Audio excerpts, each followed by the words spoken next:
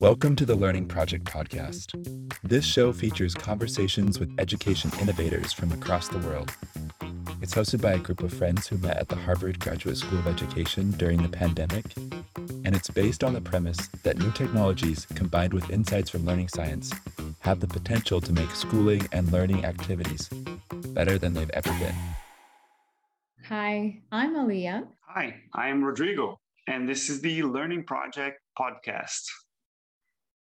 And today's guest speaker is Lydia Cao. Lydia is a doctoral researcher at the University of Cambridge, England, and a former science teacher from Calgary, Canada. A firm believer in the power of education, she has a master's degree in education from the University of Strasbourg, France, and a bachelor's degree in education from McGill University in Canada. Her belief in empowering parents to become the great educators for their children led her to found Birdhouse during her visiting fellowship at Harvard University. That's quite impressive, Lydia. Have we covered everything on your resume? Yeah, thank you for the introduction. That's great. It's awesome. And it's great to see you here, Lydia. Always a pleasure to talk to you. And tell us about Birdhouse. What are you building? Well, thank you so much for having me. And hi, everyone. I'm Lydia. So now I'm going to talk a little bit about what Birdhouse is. So Birdhouse is homeschool co-op for K-6 learners, entirely run by parents and children. So just backtrack a little bit. A homeschool co-op is a group of families and children coming together to run learning as well as recreational activities. So what we do at Birdhouse is that we make it easy for parents to run a successful homeschool co-op while picking up powerful and effective learning and teaching practices. So what we don't do is prescribing a set of static curriculum for parents to follow. Rather, we make customizable and adaptable templates for parents to use while being empowered with this cutting edge research and learning techniques. So yeah, our goal is to make parents rockstar educators for their children. I like that, rockstar educators. And but tell me this, okay, so if, let's say, I want to homeschool my children, so they learn at home, they don't go to a school, right, public or private. And so does it replace the homeschooling that I'm doing? Does that complement that? And is this in the context that my kids do not go to public school or private school at all? Does that make it, am I getting this right? That's such a good question. So what Birdhouse is at the moment is not an entire replacement of school or homeschool experience. So where Birdhouse fits is providing homeschool children opportunity to learn with each other. So, but what I realized during the pilot is that some parents, their children do go to public school, but they're really interested in the model Birdhouse and they want to run this activity during the weekend, and that's perfectly fine as well. So at the moment, it's not a replacement of an entire schooling experience. Wonderful. So essentially, this is an incredible compliment to parents who probably want to feel confident about these playful sessions and have a structure to them. Could you tell us a bit more about the training for parents, what it looks like, if we understand if there's a separate training or the instructions that you have for them? So there's no separate training for parents at the moment. The quotation mark training happens as parents are running these activities. So what we do at Birdhouse is that we understand that homeschool parents are very busy. They have so many chores to run.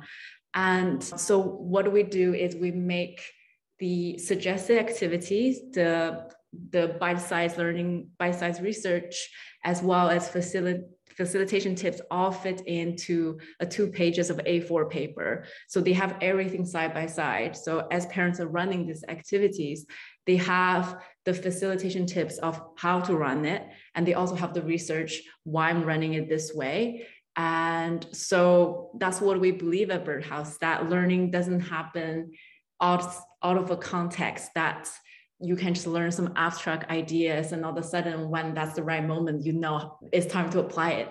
We believe that learning happens within a context and happens while you're doing it. So that's how we do the quotation mark training for parents. What if the parents are working full time? How do they participate in the co-op? Is this a full-time commitment? How does it work? That's the beauty of a co-op, is that it's run by a group of families. So if a family has a commitment for that period of time, they cannot make it, and other parents and family can step in. So how it works at the moment is Birdhouse is kind of organized into seasons, and each season has 6 sessions. And so a family can say they're responsible to run the entire season from the beginning to the end, or the families can take turns to run the sessions, or the parents can even divide the roles within the session, say, I'm always responsible for this set of routines and activity, and you're responsible for that. So there are many different configurations of how a group of families can form a community to run this Birdhouse together. Thank you, Lydia. That sounds exciting. How was the process of designing those activities? Could you run us a little bit through that? It's really fun. I really enjoy designing these activities. So, well, we have some fundamental values about Birdhouse. For example, learners' agency is central to everything we design. So we make sure everything we design that's centered around children and parents' agency. And another, I guess, important element for Birdhouse design is we want Birdhouse sessions to be seasonal, which means that it is in sync with the natural seasons and the rhythm of the nature. So the activities within the same topic, let's say science and magic, the activity that children will do if they run that in the autumn or in the spring will be different. And that will, the activity children do will reflect the current season, as well as during bird feed when children prepare lunch together. So the food, the menu they have is going to be different, going to reflect the seasons as well. And lastly, I realized there was kind of a design tension between children's individuality as well their collectivity as a community. And I find it's a very generative tension in some ways, that we are able to come up with really creative ideas because of this tension. So an example of that is that during Bird Explore, this is a routine where children kind of participate in a parent-led activity, but they always do the intellectual heavy lifting. So for example, in the last pilot, this theme is science and magic. And what we realized that within the same activity, we want to create multiple entries and make it accessible for all learners, and different children may have different take on the same topic. So what we did within that collective activity, we also designed multiple entry levels, which we call nestling, fledgling, and hatchling. So children kind of take the activity in a way that fits their interests as well as their current comfort level, and at the same time have an overall activity they can all engage together. And we find this very complementary in terms of children's learning, that it is personalized but yet collective. So yeah, that's fascinating. You touched on many things that I would like to understand a little bit better. For example, you said something about agency. Can you say a little bit more about what that means and what the research says and how it connects to children learning?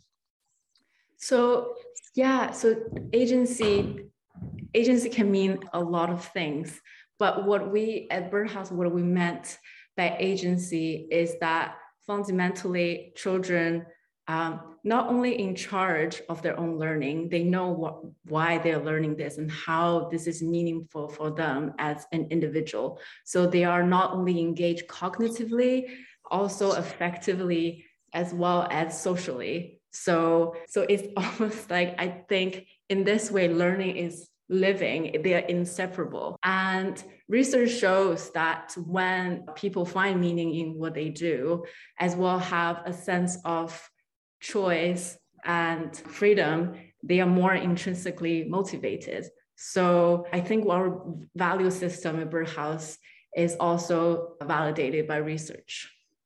Mm-hmm.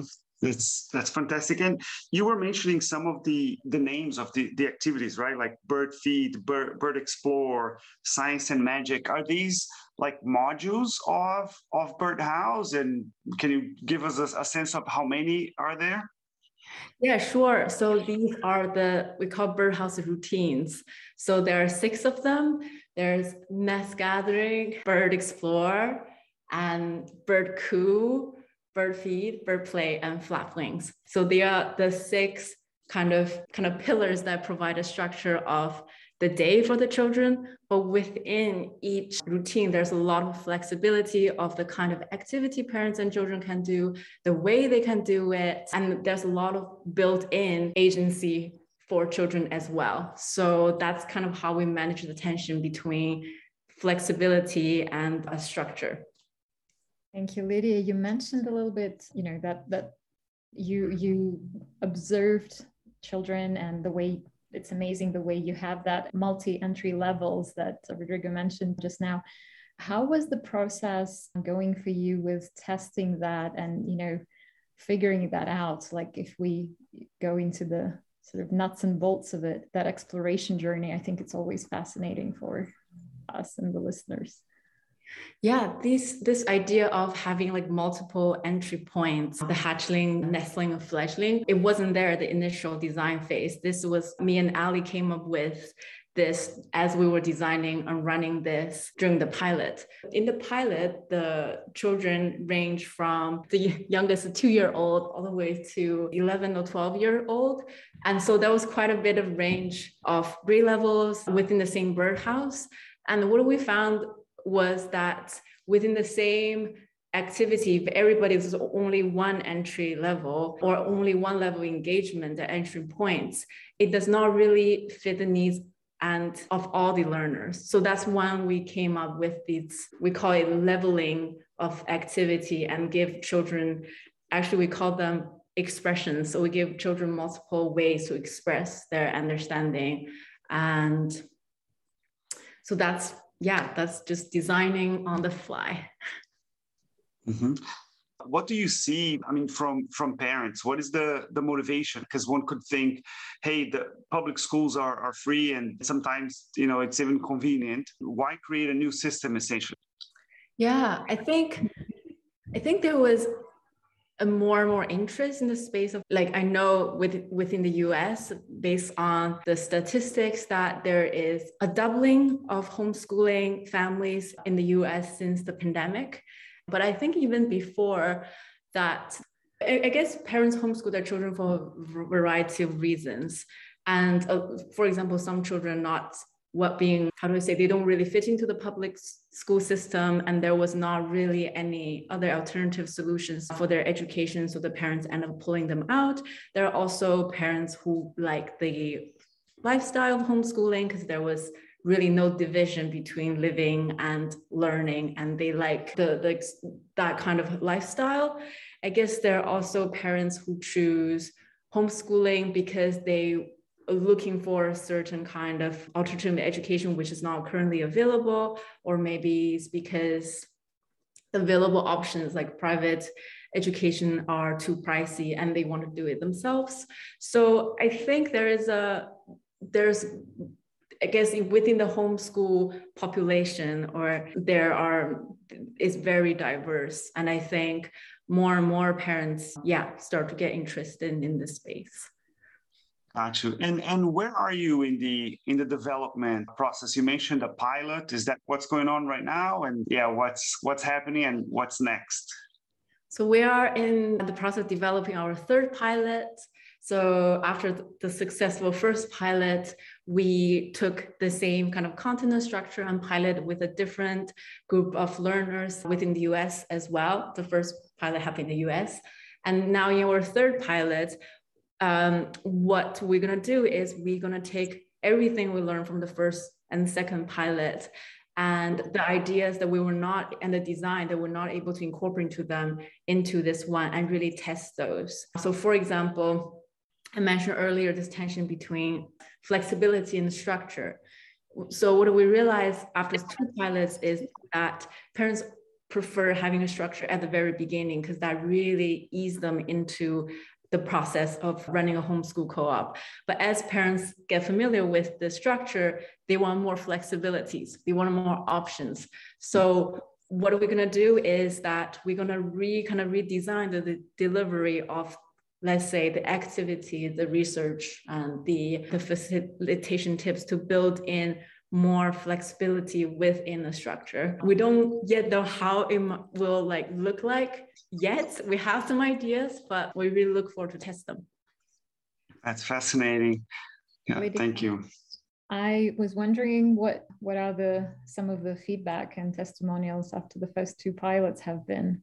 Do you have a couple of them to share with us? I mean, in general, it's overwhelmingly positive. It always makes me feel like so fulfilled as an educator. And so with the children, all of the children, from their feedback form, we give children feedback forms. We also give parents feedback forms. So from children's perspective, they absolutely loved it.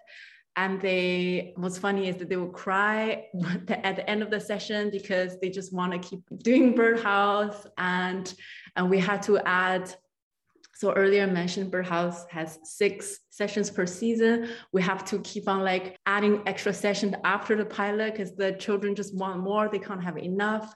And one of the children is designing her own Birdhouse themed birthday party, and she made activities for the routines, and the parents really loved it, and they want to keep running Birdhouse, and that's why we keep doing this. And I guess another powerful anecdote that from the pilots is that from both pilots, parents have come back and tell me about how powerful it is when children have agency, and how children who used to never write or fight parents for writing will pick up a pen and start give writing an effort and try and start writing poetries. And I just think that kind of feedback is so overwhelmingly positive that give me so much motivation just to keep on going. And thank you, Lydia. And talking about motivation, if we go back to the roots of what made you personally motivated, you talked about intrinsic motivation and your journey. Tell us about what had helped you start thinking about homeschool and what motivated you to start Birdhouse in the first place. Yeah, the honest answer to that question is I didn't know that I would design a Birdhouse, a homeschool co-op at the very beginning. What I know at the beginning is I want to make use of my experience and expertise in teaching and learning to empower learners and to create enriching and joyful learning experience. That's why I took a class at Harvard called Designing Democratic Schools with Professor Linda Nathan. And I didn't know I would design a homeschool co-op at the beginning. And this idea comes from my conversation with homeschool parents, actually, who talk about the lack of opportunity for their children to learn together. And so as a researcher and educator, I understand the importance of having collaborative learning, because it's not just important for, social emotional development, learning about how to, interact with others, negotiate with others, and work together, but it's also fundamentally important for learning to take place. So research shows that children learn through interaction with others, and they learn to think by talking with others. So that's why I thought, wow, this is so important, to fill in this gap, to provide opportunity for homeschool children to learn together. So that's how Birdhouse was born. That's great. Thank you. And was there anything that you had to learn to start this project, or in the beginning, something that said, oh, I don't know how to do this? Guess what? I have to learn. Yeah, there was a lot of learning just happening in the moment. I did not know much about the homeschool space. So I talked to a lot of homeschool parents. And so they've really formed the basis of an understanding for the design. And I've also never really designed for the homeschool audience. Like as a teacher, I've done a lot of lesson planning, but I never really designed for homeschool learners. And I'm thinking about how I can combine, empowering parents at the same time, give them something they can implement. So all of these, I guess my previous experience provide a nice foundation, but a lot of this I have to learn on the fly. And what are the ways that people can participate in this project?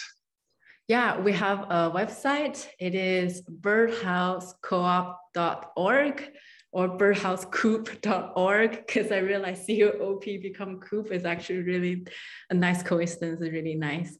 Yeah, you can find us on our website, and yeah, we have a contact tab or join the pilot tab. So send us a message. Good. So it's birdhousecoop.org, right? birdhousecoop.org. Yes. Perfect.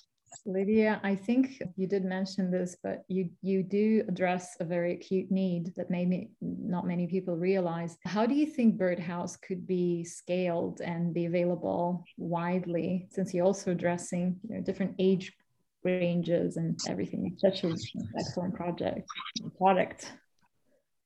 Yeah, I definitely think Birdhouse can be scaled because the kind of flexibility is embedded in its design. And at Birdhouse, we do not adhere to any curriculum. And rather, we start with the question of what is worth learning.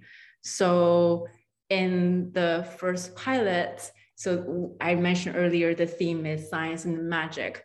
But what children really learn in that season is the epistemology of science. What is the nature of science? Where does scientific knowledge come from? How it is different and the same as magic.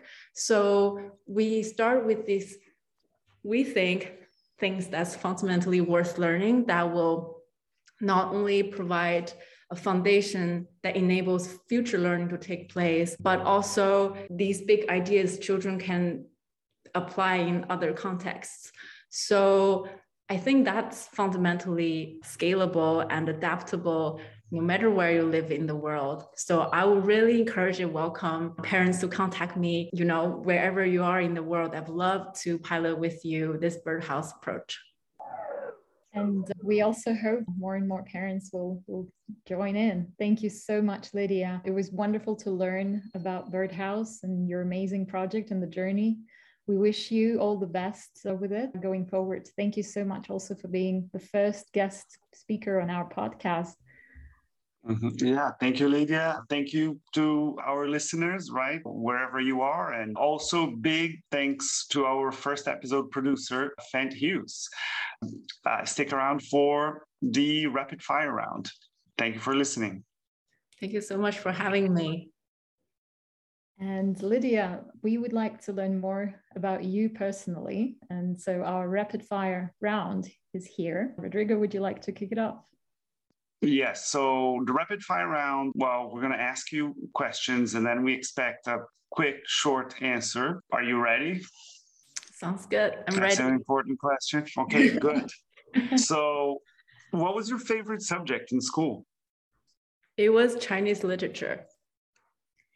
Excellent. Which did you enjoy more, playing or studying? I like playful studying, playful learning. What was your favorite childhood body of water? Like a lake, pool, beach, ocean? It's ocean because I grew up on the peninsula and we're surrounded by ocean on all three sides. Beautiful. Where would we find you during school breaks in between classes? Is it a library, chatting in the hallway, or playing? Playing. And what was the favorite after-school activity? My favorite after-school activity was blogging and surfing the internet. Lydia, what did you want to be when you were a child? I wanted to be a writer. Oh, what's your favorite ice cream flavor? Honeycomb. All right. Thank you, Lydia, again for sharing a little bit more about you. And over to you, Alia. Thank you. Thank you, Lydia. And thank you so much to my podcast teammate, Rodrigo. And thank you to all the listeners. Thank you, Alia and Rodrigo, for having me. I had so much fun talking with you today.